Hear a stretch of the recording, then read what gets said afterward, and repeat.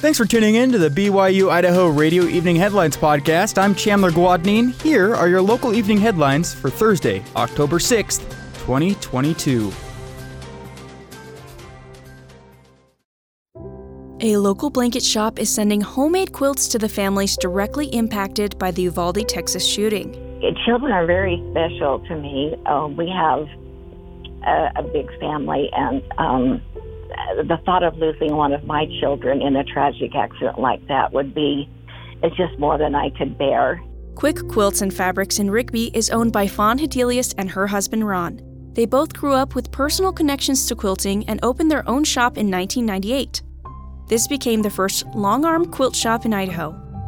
Despite running their business full-time, love for service led them to customize a quilt for every child lost in the Uvalde school shooting this May. Each quilt is complete with hand-picked fabric and monogrammed name on the back. The Lord has made the days longer. Blessings have just come in, and we just don't ever regret doing anything like this at all. And I pray that it never happens again. But if something like this happens again, we will try to do what we can to help somebody else. Fawn began coordinating with a secretary from the Uvalde Police Department shortly after the school shooting occurred. She and her son plan to hand-deliver the quilts in late October. We actually got in touch with the branch president from the church out there, and he's going to help us to distribute the quilts. She hopes that these quilts will bring comfort, especially during the upcoming holiday seasons. I think at Christmas time, the families are going to need an extra loving hand. And so we're hoping that that's when the branch president will deliver these quilts. They will give them to them at Christmas. It might just add a little bit more comfort and love to their what is going to be the first Christmas without their loved ones. It's going to be really, really tough. So we just hope in a little way it helps. Despite being almost completely blind in both eyes, Fawn is determined to continue contributing her talents as long as she can. My mom went blind, and now I have macular. In fact, I get shots in the morning in my eyes, and I wonder if I'm going to lose all my sight like my mom did.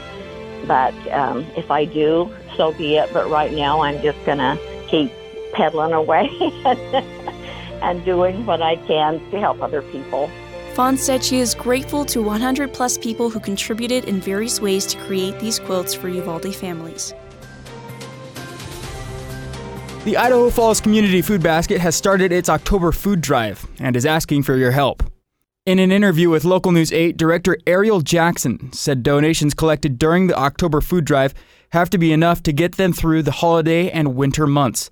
The food basket supplies more than 1,500 families with food every month. Currently, the basket has enough food to feed people for 2 weeks and has run low on essential items like pasta, canned tuna, and mac and cheese. To help fill its shelves, the basket has placed donation barrels outside Albertsons, Brolem's, Sam's Club, and Grocery Outlet. For more information on how to help with the food drive, visit communityfoodbasketidaho.falls.com. The BYU Idaho improvisational theater group Comic Frenzy is performing its first of 3 shows this semester in the Actors Studio in the Snow Building on Saturday.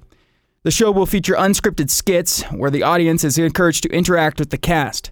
Chris Jordan, an improv actor for Comic Frenzy, told us how the group has been preparing for the show. And so, learning to trust each other, learning to just say yes to pretty much everything that everybody says, and going with your initial instinct to just run with what is happening and making the environment feel real is what we've been practicing as of late. Besides giving suggestions to the improv group to act out, Jordan explains what the audience can expect at the show. What you can expect, hopefully, is a lot of laughter. Before I actually joined the team and made it onto the team, I went multiple times with my wife because I've had friends in there, and it's a lot of fun. And I think predominantly because the audience is involved. So rather than like stand-up or sketch comedy, you're there to try and help craft the show to what you desire. So like they'll ask, for a prompt, and everybody starts shouting, and the first thing they hear is what they call on. So if you yell loud enough and fast enough, your prompt will be the thing that goes up there. There will be 2 free performances this Saturday. The first begins at 7 p.m., and the second is 2 hours later at 9 p.m. Thanks for checking us out on this Thursday evening. These have been your evening headlines for October 6th, 2022. You can catch more news, interviews, and great content on this podcast feed. Just ask Alexa, Google, or Siri to play the latest BYU Idaho radio podcast, or listen to us for free on your favorite podcast app, like Apple Podcasts, Google Podcasts, Spotify, SoundCloud, or Stitcher. I'm Chandler Guadagnine, and this is BYU Idaho Radio.